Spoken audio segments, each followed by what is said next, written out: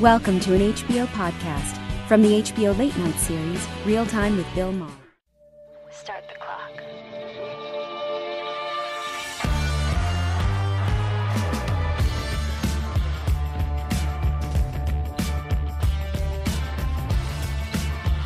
Right here is me.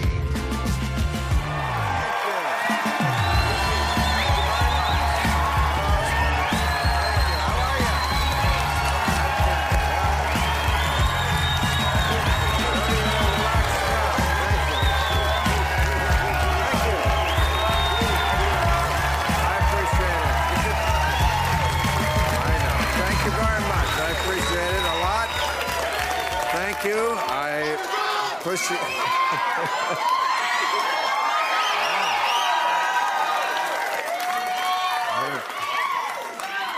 You're very relaxed for such a scary time in America. No, I want you to relax. We had a security sweep. I've been assured there are no bombs in the monologue.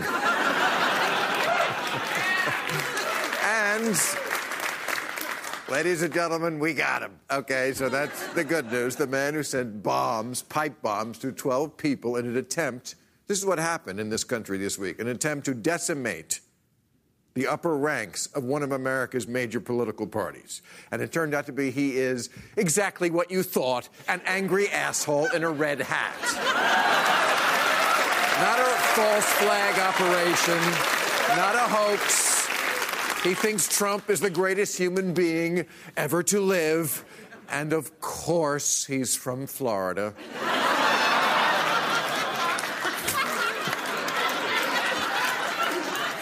And I couldn't make this up, a stripper. A bomber who also strips. Experts call this peak Florida. It's Florida. No, it gets worse. Lives in Plantation, Florida. Right? I know. How is that still a name? What, was Slave Ship Florida taken? Okay, so here's what we have. We have a racist male stripper.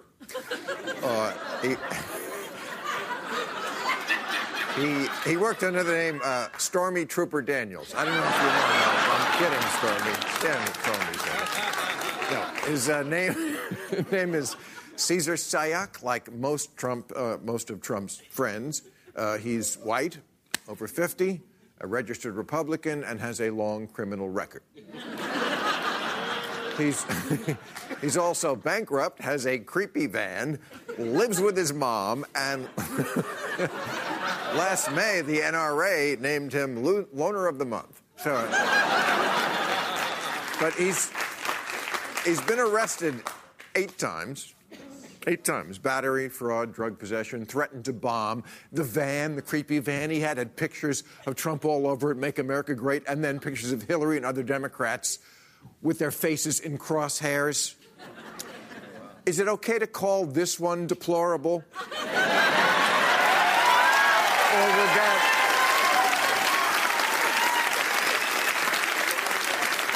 Or would that hurt Republican feelings? Because he was also a prolific hate tweeter, sometimes sending threats to Democrats.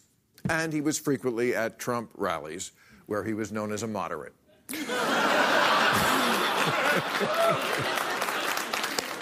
No, he's a typical Trump loser. Blames everybody else because his life sucks. That's who he is. That's the profile. Trump's biggest supporters are always some middle-aged guy whose package doesn't work. This guy, 0 for 12 with the bombs. Also, I'm guessing not a big believer in science.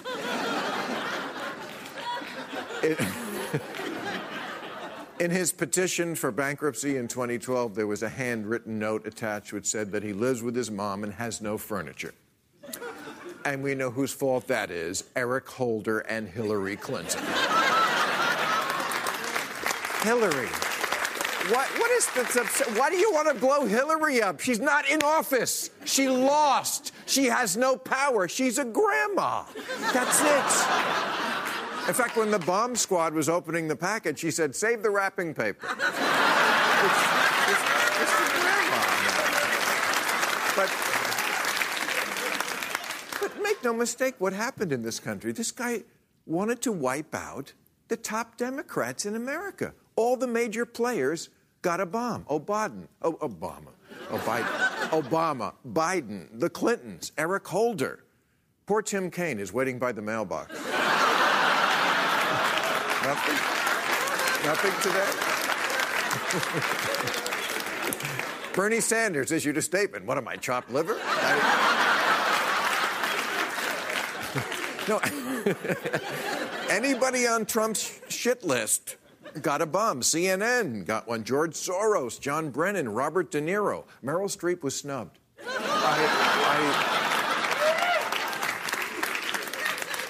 Me, nothing. Look. No, that's good. I heard he was thinking about it, and it's an honor just to be nominated.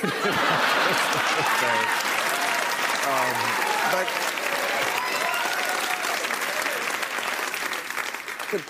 Trump is mad at the bomber, too. Not because of the bombing, because it hurt his momentum. He actually said this out loud. It hurt his momentum with the midterm election. Because before we were talking about my great caravan, the caravan.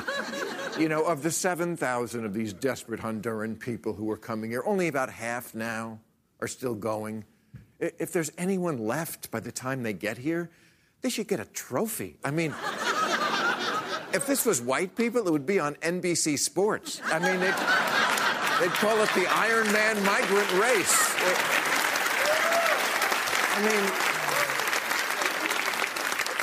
Can't we be a little kinder? Their goal is a simple one. They just want to make it to Dodger Stadium for Game 4.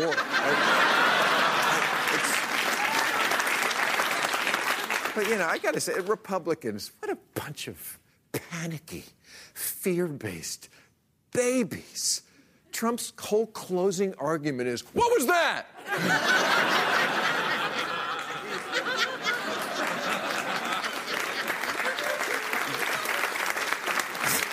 Caravan. Brown shirts. Brown shorts is more like it. They're on foot. They're over 1,000 miles away. They're mostly women and children. On Fox News, they're tracking them minute by minute like they're an Uber driver coming up. Look at this, 27 days away. I can see. But let's not forget, the bomber has been caught, and it's Halloween weekend. I hope you... Yes, absolutely. We take it seriously out here. I've got a great costume. I'm putting a tiny orange dick in my mouth.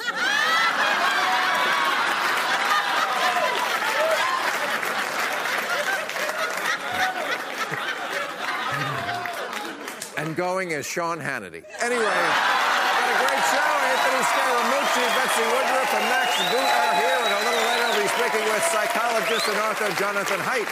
But first, she is a dancer, a director, a Trump nemesis, and author of the new memoir, Full Disclosure. Please welcome warmly Stormy Daniels.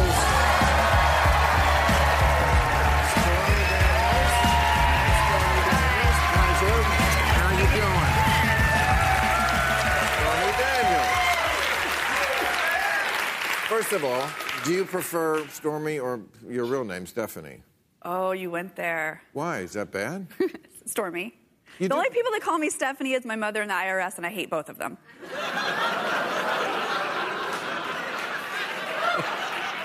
Okay, well, Stormy it is. Well, people might think it's a little incongruent. You're here on such a desperate news week, but actually you have quite a connection with what happened this week because you yourself were targeted. And... I think people have to understand that this bomber, he didn't need to get instructions from Donald Trump. He just went after everyone on Trump's shit list because he knew that's what's expected. And in a way, that's what happened to you when you got busted in Hawaii. I wish. I'm thinking about, my mind is on vacation, in Ohio. Yeah. Because, that person who was obviously gleeful to arrest you. Yeah. I don't think Trump called that cop and said, do it. They were just Trump people, and they knew it would be great. So tell us what happened. There was actually 4, and the craziest part about this is that it was women. Right. It was 3 undercover he won women and 1 male. And... So you're working at a strip club? I was at a club. Which one? God. Sirens, but I don't. Sirens. I don't advise to go there. And I was on stage doing the same show. In what city? Columbus? In Columbus, Ohio. I like the Platinum Lady in Columbus, but that's my name for every strip club. I defend strippers, by the way. One of the last group of people who it's okay to shit on in America. Men won't admit they know them, and women think they can look down on them. I like strippers. I don't care who fucking knows it. I like strippers. I love strippers. So, go ahead with your story. Oh, anyway, so I've danced in Ohio many times. I'm very well aware of what the law is. And so I was on stage. I was doing the show I always do. There were people at the stage putting dollars in their mouth, which I think is entrapment when they told me to do it. I think it's disgusting. Oh, yeah, they're like, yeah. Ugh. Strippers are okay, but dollars have a lot of germs on them. Do you know there's more fecal matter on a dollar bill than on a toilet seat? I do now. You're welcome. We could have a morning show. Anyway, so I did my show. Then the officers, who I didn't know were officers, actually stood in line and paid to get photos and buy DVDs from me. And then they came back and arrested me. And they got you for something called motorboating. Is that right? Would you like me to demonstrate? I would not. But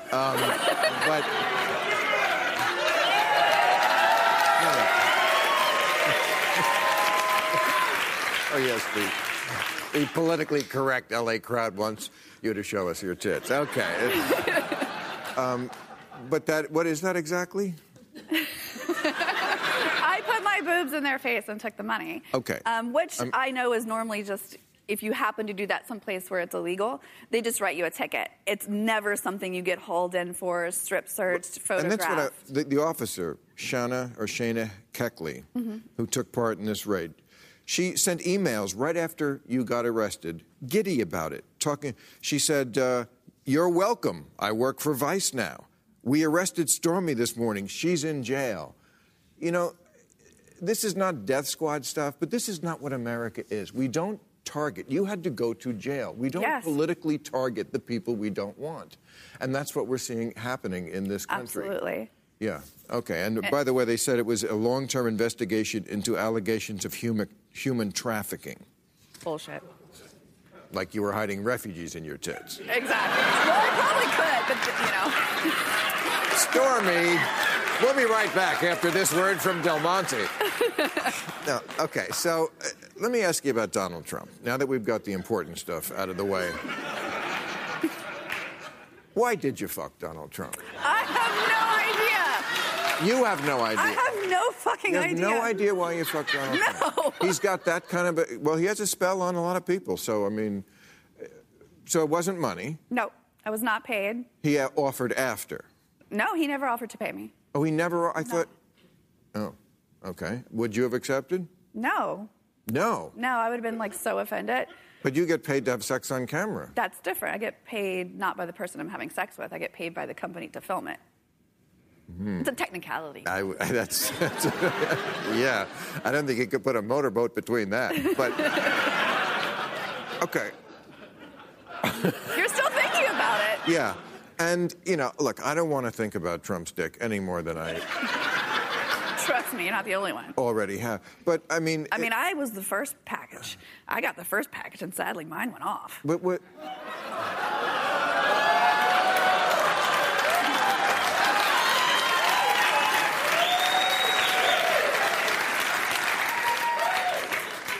Let's go right to the cooking segment. We're gonna... but he didn't use a condom. No.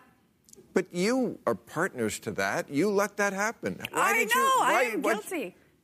But I thought porn stars supposed to guard. That's your moneymaker. How can you raw dog a sleazebag like that? Oh God. Yeah, I don't know. It's a hard-hitting interview, Stormy. It is. It's you said hard. Okay, but you say it's not a Me Too case. It is not a Me Too case. What do you think of the Me Too movement? I mean, you certainly could have thrown in with that. No, I couldn't, because that would be a lie. Okay. I mean, I wasn't assaulted. I wasn't attacked or raped or coerced or blackmailed. And I think that the Me Too movement was a very important thing for opening this dialogue, and it was very powerful. And I think that when I first sort of came out and was telling people what had happened, the truth, that they tried to shove me in the Me Too box to further their own agenda. And first of all, I didn't want any part of that because it's not the truth, and I'm not a victim in that regard. See, I think that's more feminism. But the most important thing is it's not a victim. away from... Right. You had the agency. Yes. You did what you wanted. Yes. And now you say you regret it, but we all have regrets. Exactly. Of course. Everybody here, this audience, fuck somebody they regret. If they're lucky if it was just one. That guy, like many people. Somebody's going to do it tonight. I guarantee someone's doing it tonight. Okay, so, but like at that moment where you said, ugh, here we go. Oh, here we go. You know that that's like the greatest title for something ever, right? If somebody does not write a book about the Trump years called Ugh, Here We Go. I think it should be my musical. Your musical. Okay. Well, that's, I was going to say, you're working at strip clubs. You've got to be able to think of a better way to monetize this than shaking your tits at sirens. I like shaking my tits.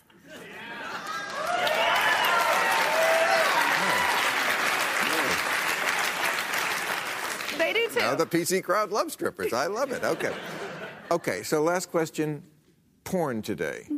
It's different than even, I think, when you did it, right? I still do it. Like I say, you still do it. But when you started. Right. Okay. What year did you start? What time? 2002? 2002. I don't think it's benign. And, you know, I'm a pretty liberal guy. But I don't think the porn is benign. I think it's rapey. It's gross. It's demeaning. I understand why this generation of kids is fucked up. If that's what they're looking at on their phone when they're 14. Oh no, I agree. There's some seriously disturbing stuff. It's pushed its limits for sure. But I mean, all of it's not bad. I think there's a place for it in healthy relationships. It's a way to explore sexuality, open dialogue. I'll always be a fan, I think. But just like anything, there's good and bad in every industry. And is it something that should be consumed a lot, like alcohol or blunts? I mean, chocolate cake is great. You eat it every day, you're going to barf. You make a good case. You did a good thing for America, and I hope you have a good life. Thank you, Stormy Daniels. Stormy Daniels, everybody. All right, let's meet our panel.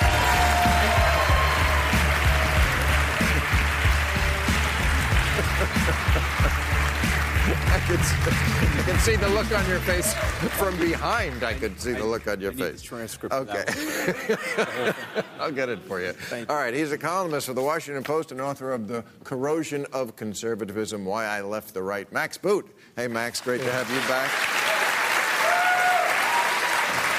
She is a Daily Beast politics reporter and NBC/MSNBC contributor. Betsy Woodruff. Great to have you back, Betsy.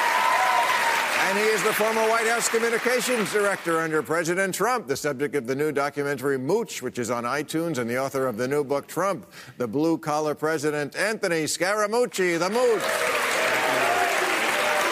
Mooch. Hey, they're chanting the Mooch. I know you only lasted 11 days in that job, but I got to tell you, I thought you did a better job than the other two they had doing it. Thank you. I appreciate that, Bill. Well, it's a good thing my nickname rhymes with booing. Like, yeah. Right. Can't tell the difference. Okay, so we're going to talk about bombs and lies this week. Let's start with bombs. I think what I saw this week is the President of the United States using a domestic terrorist attack to threaten the American media.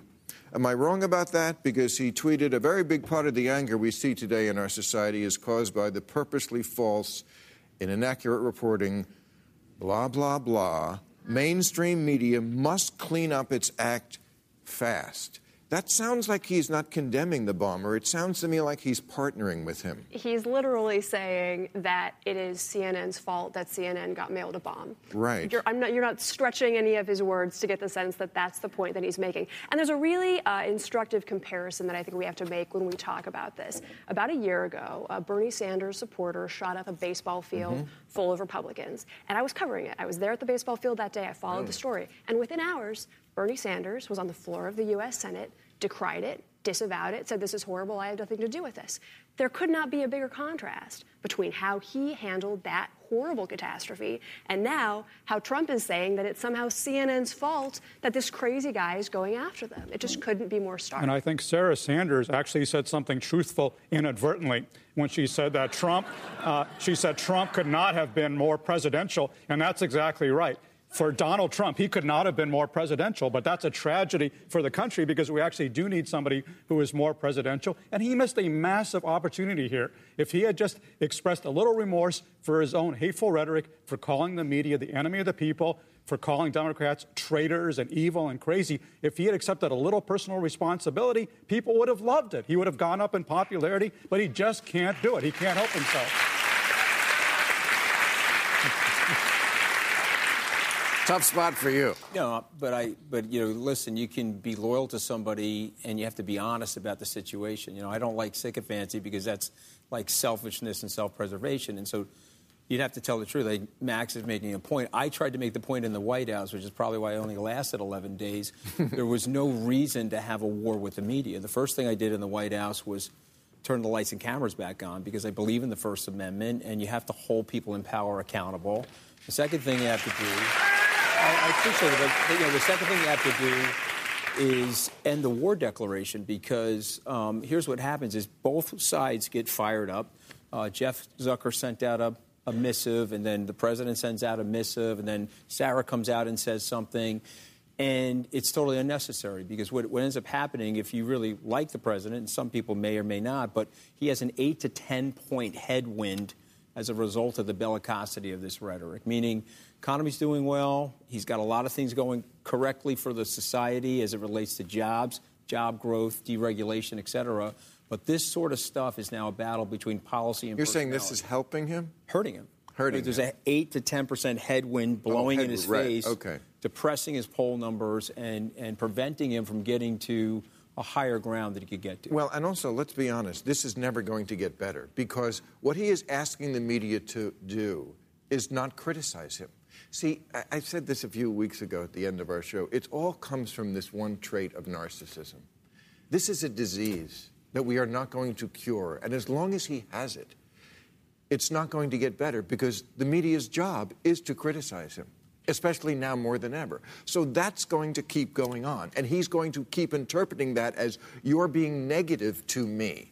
And part of the reason that it's such a big problem for this particular president is that he's obsessed with the media. He probably consumes more cable news than the average human being. He's probably one of the #1 most voracious viewers of cable television. And because of that, because he's so obsessed with the way he's being covered, and because he's been obsessed with it for decades, going back to when he was a real estate developer and he would call tabloid reporters in New York to pitch them on stories, because of that, the media has a much bigger impact on his mental state than on any other typical president. And that's why he's so upset all the time. And he's also got this amazing sense of victimhood. I mean, I think Chris Haidt put it best when he said somehow he is both victim and victor. And somehow, even though he is president of the United States, he feels like he is being picked upon. He feels like he's the real victim here, not the people who are getting bombs in the mail. Having worked with him and been on the campaign trail and seen him in action, I see it a little bit differently. I think that he's had these ingrained impulses to counterpunch. Maybe Roy Cohn taught him that or somebody taught him that early on. And so every aggression, micro or macro aggression, he's made a determination over 45 years to hit 5 times harder. And it's worked for him, Bill, because he's the president. It's not working for us. Yeah, that's worked for him. Right, that's what I was going to say. It's not working for America. Right. That's what I'm trying to explain it, though. But I don't care anymore about his psychosis. He's not being an editorialist, he's being an observation. Okay, but I'm telling you. I was going to say that, Bill. This is incredibly dangerous for this country to have an arsonist in the White House who is setting fire to our politics. This is very, very dangerous. This is not going to end well. And, he may be doing it for partisan advantage, but the disadvantage is to the country. Our politics is being shredded. And also, what happened to calling things terrorism? I seem to remember the debate with Obama and Mitt Romney when they were all up his ass about you didn't say terrorism, which he did after Benghazi, or he said active terrorism. Yeah. But this isn't an act of terrorism? And God forbid we unfairly malign a particular group based on the activities of a lone wolf. Right, yeah. Well, listen, listen, there's an opportunity here to pivot. And I hope he does, because if he pivots and he dials back the rhetoric a little bit, it'll help the country. I think Max is right about that. But that's not going to happen. He doesn't pivot. Yeah. He's not a pivoter. He is who he is. Yeah. I don't know. He might be. He might be. Really? At age 73, it's all going to click in for him. At age 71, he was using Twitter better than most 16-year-olds. So at age 73, is that really he might be able to. Is that really true about Twitter? I don't know if that's actually. Well, I mean, the reason why all of us are getting hit and shadow banned on Twitter is because he probably won the presidency using Twitter. I mean, he was very, very effective with it. You may not like what he was doing, but the whole point of my book is that the people that I grew up with happen to like what he was doing. They have not had an advocate in the last 35 years in the Oval Office for the middle and lower middle class people. And you may disagree with that. But he is playing with fire here. Why did he win? Why did he win all those states where those blue-collar people live? Because they don't do it by policy. People in this country are over policy. They do it by a feeling. And I'll admit, the axis of evil in this country is the media and its helplessness to pursue bullshit and his genius at manipulating bullshit in the media. He is a media genius. I will give you that. So is Hitler. But the blue-collar people of America are not racist. He is a marketing genius. The blue-collar people some of them are racist. But this guy was. Some of the elitists are racist. No, I'm just saying that the preponderance of them are not. Well, the elitists are different. I don't think racism is what their problem is. I mean, he is a marketing genius, but he is helped along by the fact that he has no sense of responsibility or restraint. He will stoop to measures that no previous president would have possibly stooped to in order to win votes, and he doesn't care what the cost to the country is. I heard you talk about his lies, and I was admiring it because you were on several shows and you said... We want to say he's not lying? No. Well, that's what other people do. I mean, that's what Sarah Sanders does. Okay, but hold on a second. I'm not an apologist. You are. Because, you know I don't think I am. Okay, but I'll tell you... I have pretty good self-awareness. Okay. I call things as I see them. Okay. I disagree with them on the child separation policy. I told them that he had to lower the flag after John McCain. I can come up with 10 or 15 things where I don't agree with them. You're one of the good ones.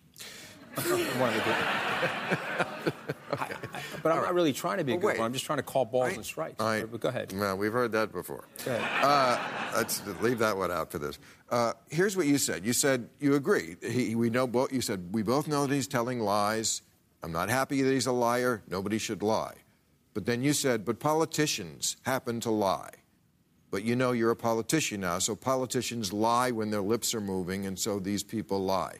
That itself is a lie, because that is trying to convince people, well, they all lie. He's in a field with the others. Can I just read what his lies... That wasn't the point, though.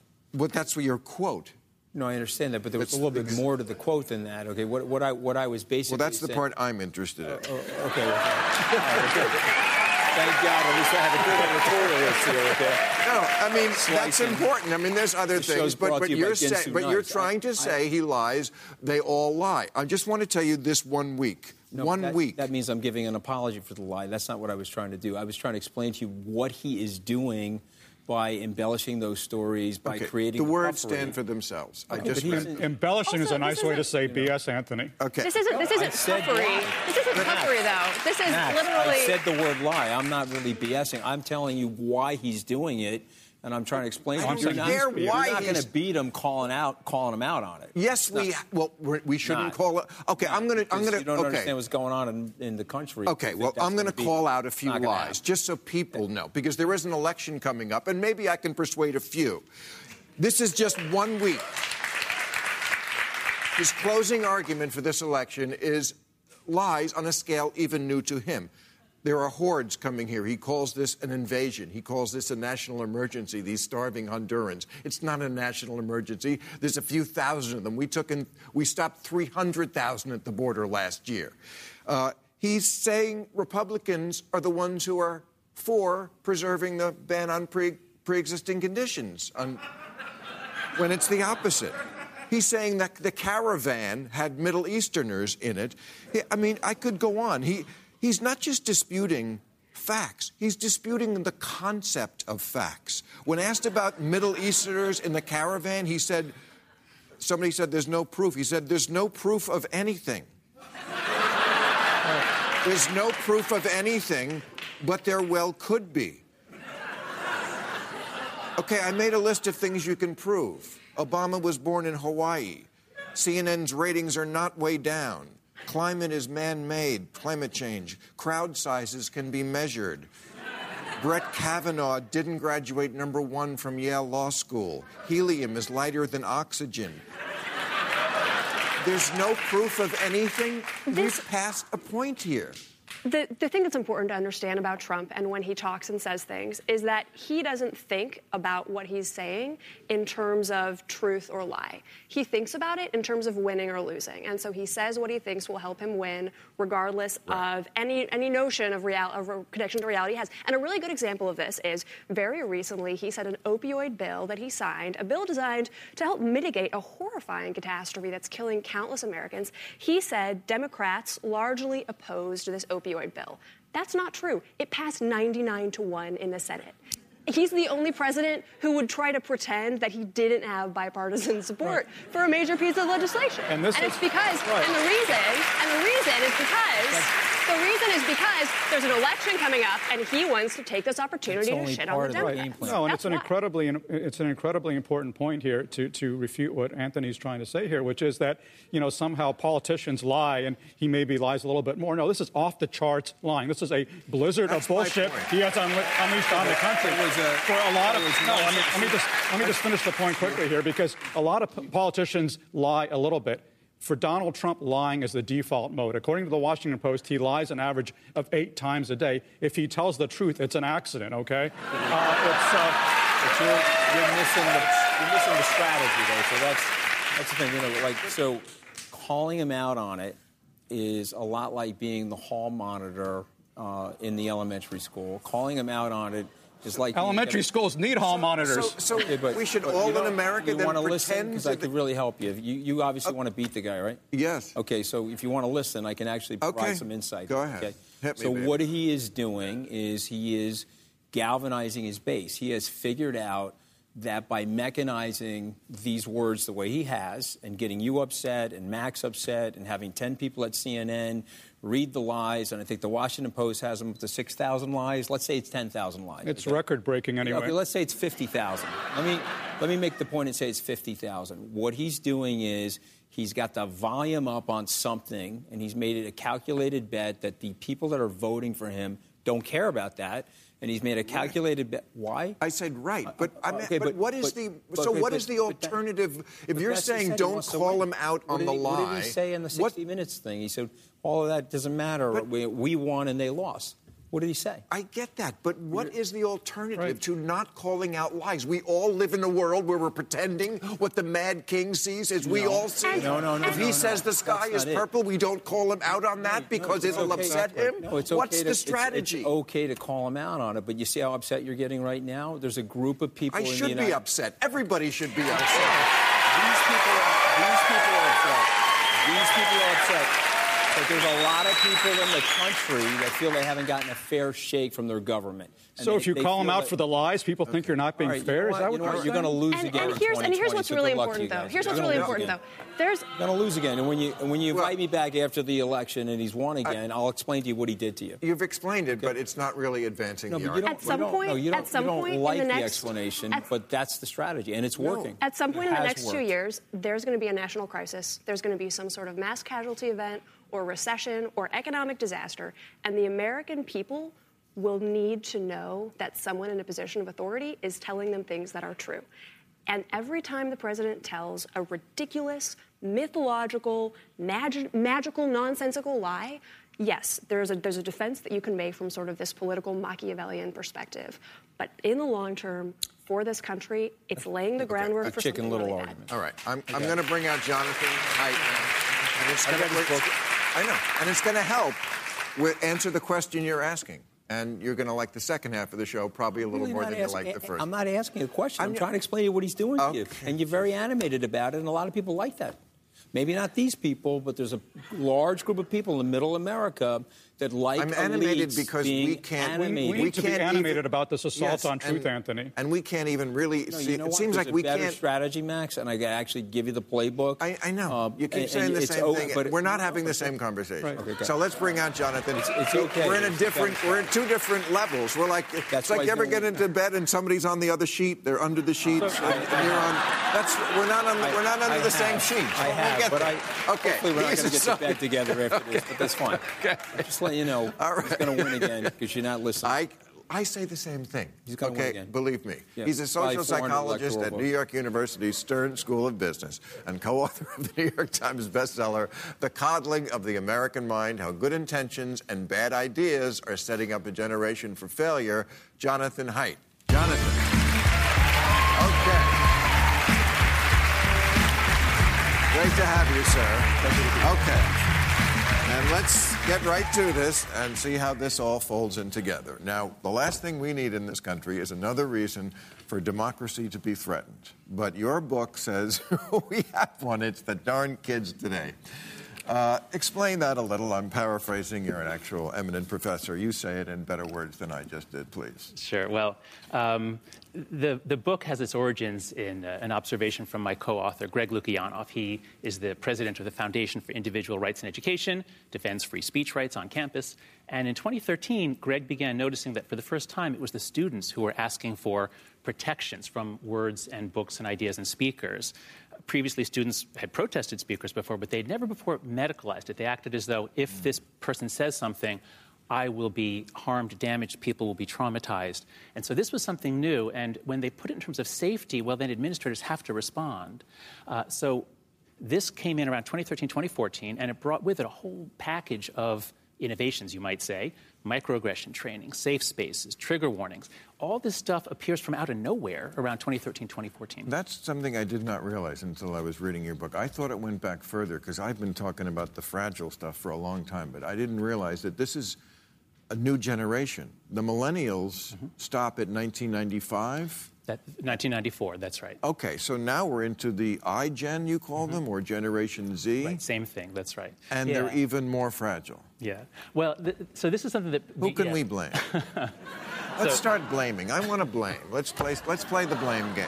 Okay. I say well, parents. Let's see. You go. Okay, we'll do all the parents and we'll do all the good. teachers. So yeah, the basic finding, which I think surprised a lot of us assumed that the millennials were from 1982 to around 2000 or 1998. But kids born around 1995 had a very different childhood from kids born a few years before. And so research by Gene Twenge and others show that kids born after 1985, they don't get driver's licenses as much. They don't drink as much. They don't go out on dates. They don't have sex as much. What are they doing? They're sitting at home on their devices, talking with each other. And this seems to be changing social development.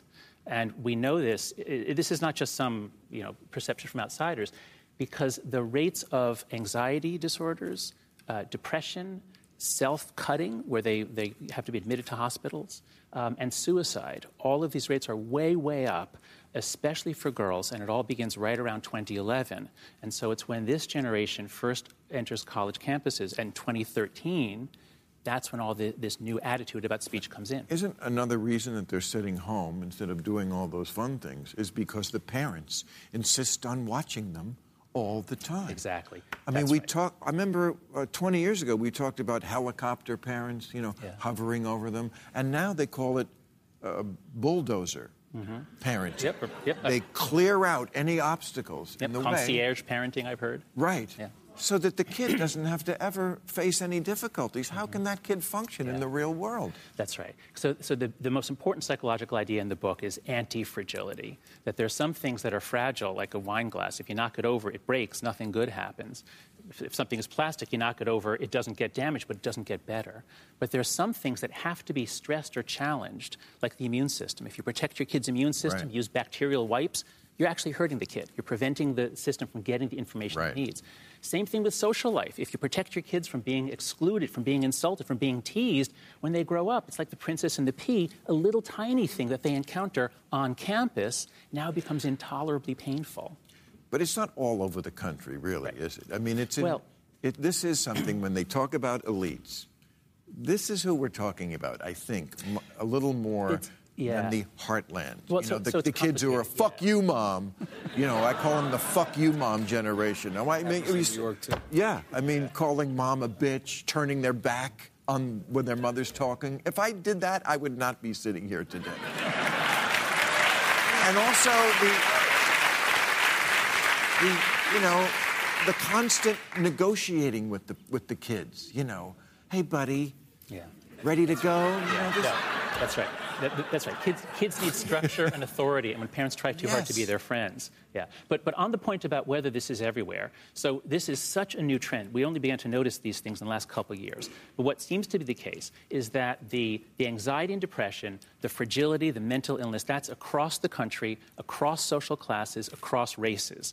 And that's why social media use is beginning early, beginning in middle school.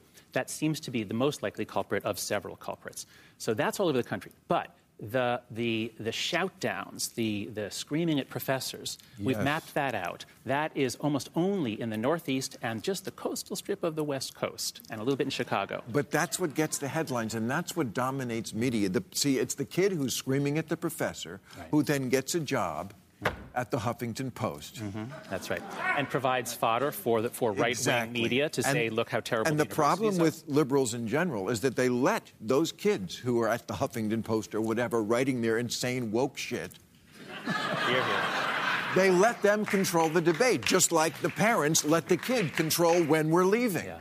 We've let the kids take over. That's like job one you don't do in civilizations. No, that's right. You respect the elders. That's like every civilization before this one, because they might be wiser. But to connect it to this point of why we lose, I think that's relevant. I think people in this country don't anymore pay attention to policy so much. It's more this personal stuff. It's anecdotal. I don't know about global warming or what causes a recession. But, I saw that mother at the soccer game or in the supermarket, and her 5-year-old was screaming at her, and she was apologizing to the 5-year-old. I'm not going to let those people take over the country. And I think that's the level it works on. And to give Donald Trump his due, I think he understands that, because he's a guy who thinks that global warming is a Chinese hoax, but he knows how to attach derogatory nicknames to people, and that's a lot of his success in politics. Yes. The sanitization of these social media sites. You have a kid puts beautiful pictures of themselves on the site, and then another kid looks at it and feels that their life is less than that beautiful sanitization. Is that affecting them as well and creating a lot of this anxiety? Absolutely, and that's probably the main reason why it's affecting the girls so much more than the boys. Because if you imagine, all of the kids in America around 2007 to 2009, and you suddenly just drop millions and millions of iPhones all over the country, and kids pick them up, what are the boys going to do? Oh, video games. And it turns out, actually, video games aren't that harmful. Especially, and porn. Well, no, really. And that's not a joke. Yeah, motorboating. That is, oh, Doc. But wait, but just to finish up here, so the boys are mostly doing video games, which aren't so bad. Even if they're running around imaginary worlds killing people, as my son does with his friends, it's really cooperative, there's teamwork, they're talking. But what the girls are doing... What the girls are doing is putting something out and then waiting anxiously while people comment on it. Right. And so it's the social comparison, it's the fear of missing out. Also, girls' bullying is relational, boys' bullying is physical, so social media doesn't really affect it. But girls can never get away if they're being bullied. So this is why we think the suicide rate is up 25% for boys, but it's up 70% for girls. Okay, a couple of more issues before we run out of time. We're talking about why they lose. I think the Mueller report, I know he's not political, but I don't know, should have come out by now, because it's going to come out after the election. We've somehow completely forgotten about the fact that the president colludes with Russia and let Russia help him win an election. That's not even an issue. And, today is 10 days before the election.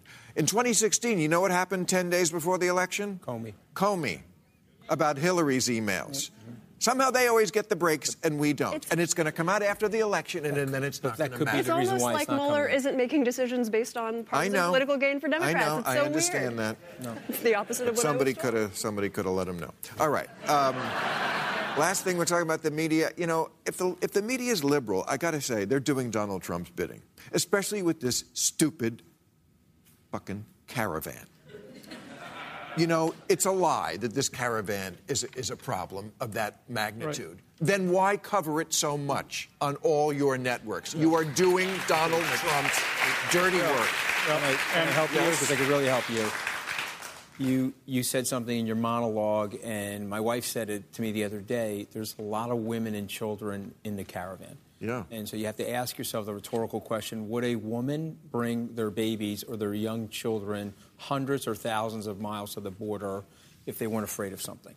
And so that's the mistake. The mistake is that you're covering it up here, but you're not covering it down here at the human level, and this is what the president's very, very good at. He's got people covering it up here at this level, that it's a national disgrace, we're going to stop it, we're going to have an executive order on it, but it's actually a human story. And I think the media is doing a disservice to the human side of the story.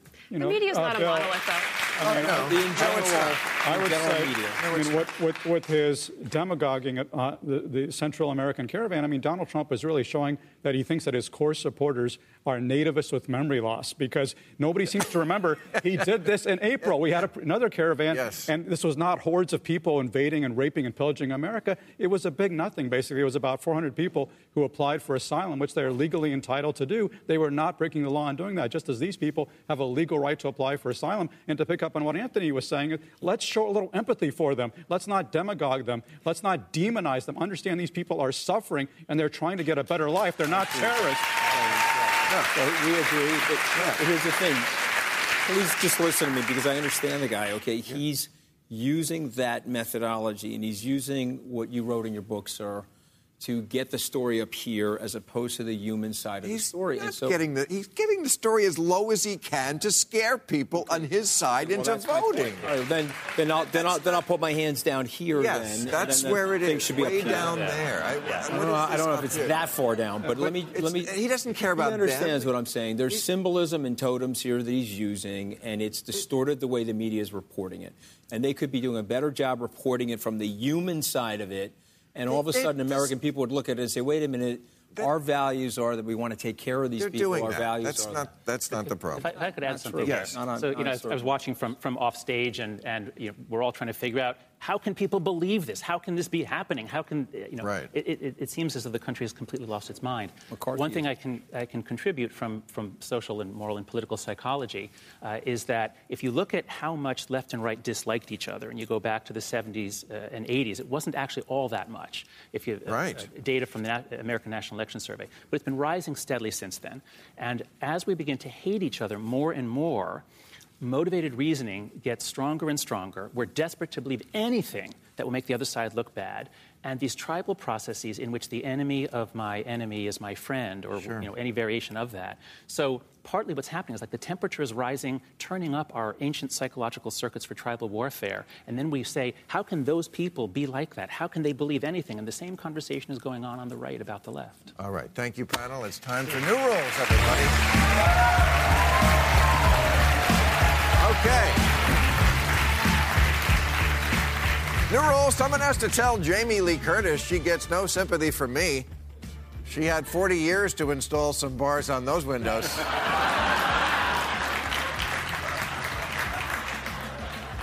New rule, stop saying this $990 Fendi touch of fur shawl looks like a vagina. What kind of a deviant mind do you have to look at something as... To look at something as... Never mind. All right. New rule, if you're a former NFL player who writes a book saying the science behind CTE is a sham and a plot to destroy football, you have CTE.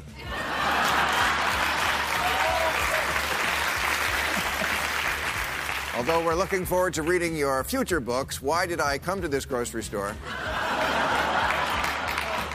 And The Nurses Are Stealing From Me. That's... New rule, the Department of Motor Vehicles has to explain why I have to get a smog check every year and drive a car that turns off the engine at every stoplight to save gas. But Leno gets the tool around Burbank in a 1917 fuck you mobile that gets 3 feet to the gallon and everybody just smiles and waves.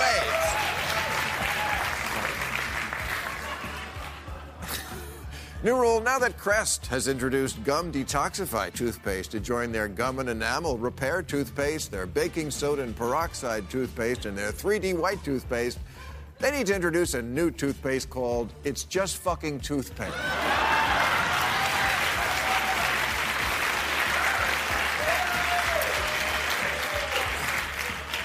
And finally, new rule, for the sake of democracy, we have to move Halloween. Move it far, far away from Election Day. Why? Because it's a reminder of everything conservatives hate. Fun, imagination, paganism, walking.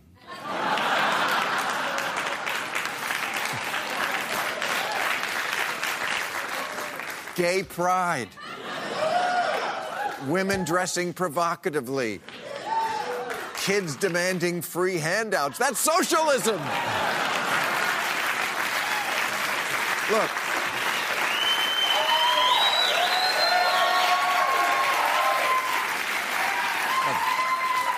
Republican voters are scared enough as it is. When they hear the doorbell, they think it's one of 3 things: MS-13, Antifa, or a false accusation of rape. The last thing they need to look out there and see is Black Panther.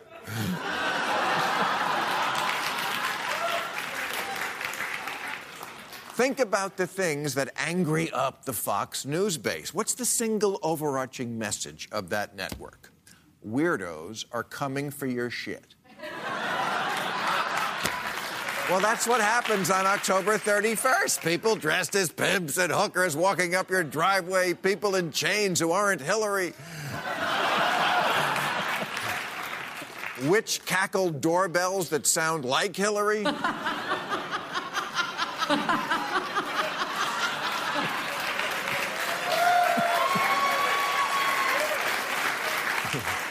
Men dressed as women, women dressed as men, adults dressed as Harry Potter, and everything is slutty. Slutty nurse, slutty pirate, slutty pizza rat, slutty Bishop Desmond Tutu, slutty Saudi assassin. It never ends.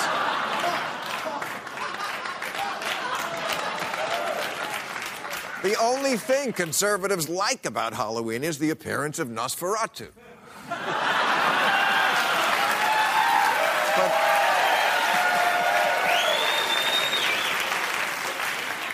But I'm telling you, Halloween, they hate the socialism, they hate the paganism. The Bible specifically condemns witches, vampires, wizards, ghosts. You know, all the fun people at the party. And then it also became gay Christmas. How gay is Halloween? It makes West Hollywood gayer.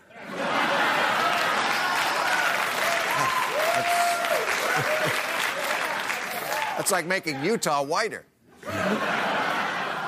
And then there's the trap we walk into every year. Now, I personally don't care if you go trick-or-treating dressed as 0.01% of Elizabeth Warren.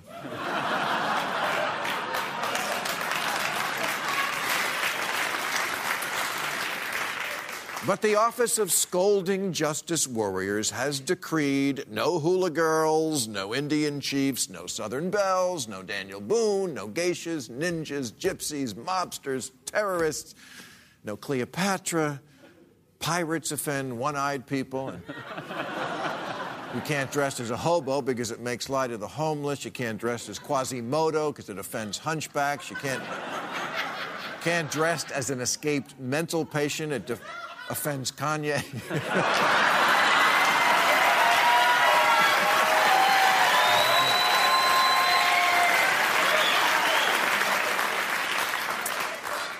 The sexy Handmaid's Tale costume. The Handmaid's Tale costume has already been pulled from the shelves and an apology issued, lest someone be offended by the ironic take on a character that doesn't exist from a fictional world that never happened. You know, not everything that merely alludes to another culture is racist or cultural appropriation. Really. Imagine there's no countries. It isn't hard to do.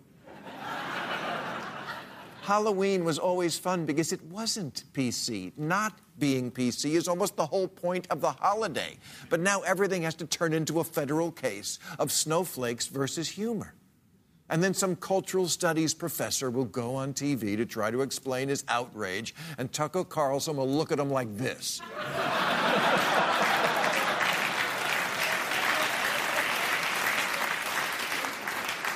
The majority of America is with the Democrats on the issues. They just find the woke people irritating as hell.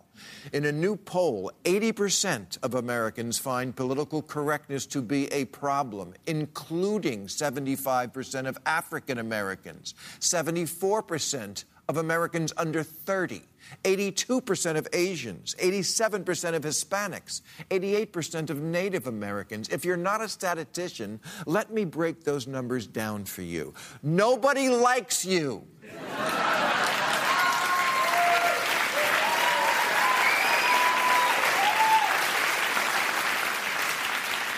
Including the so-called marginalized groups whose feelings you've decided need protecting.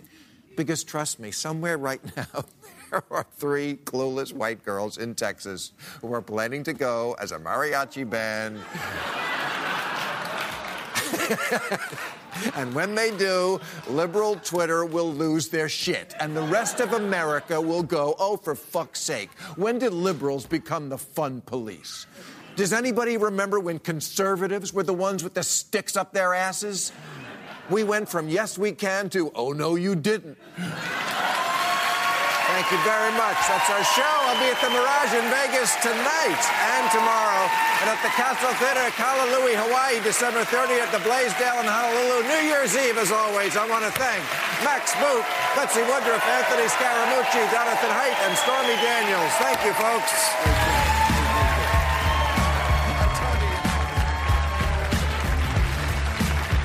Catch all new episodes of Real Time with Bill Maher every Friday night at 10, or watch him anytime on HBO On Demand. For more information, log on to HBO.com.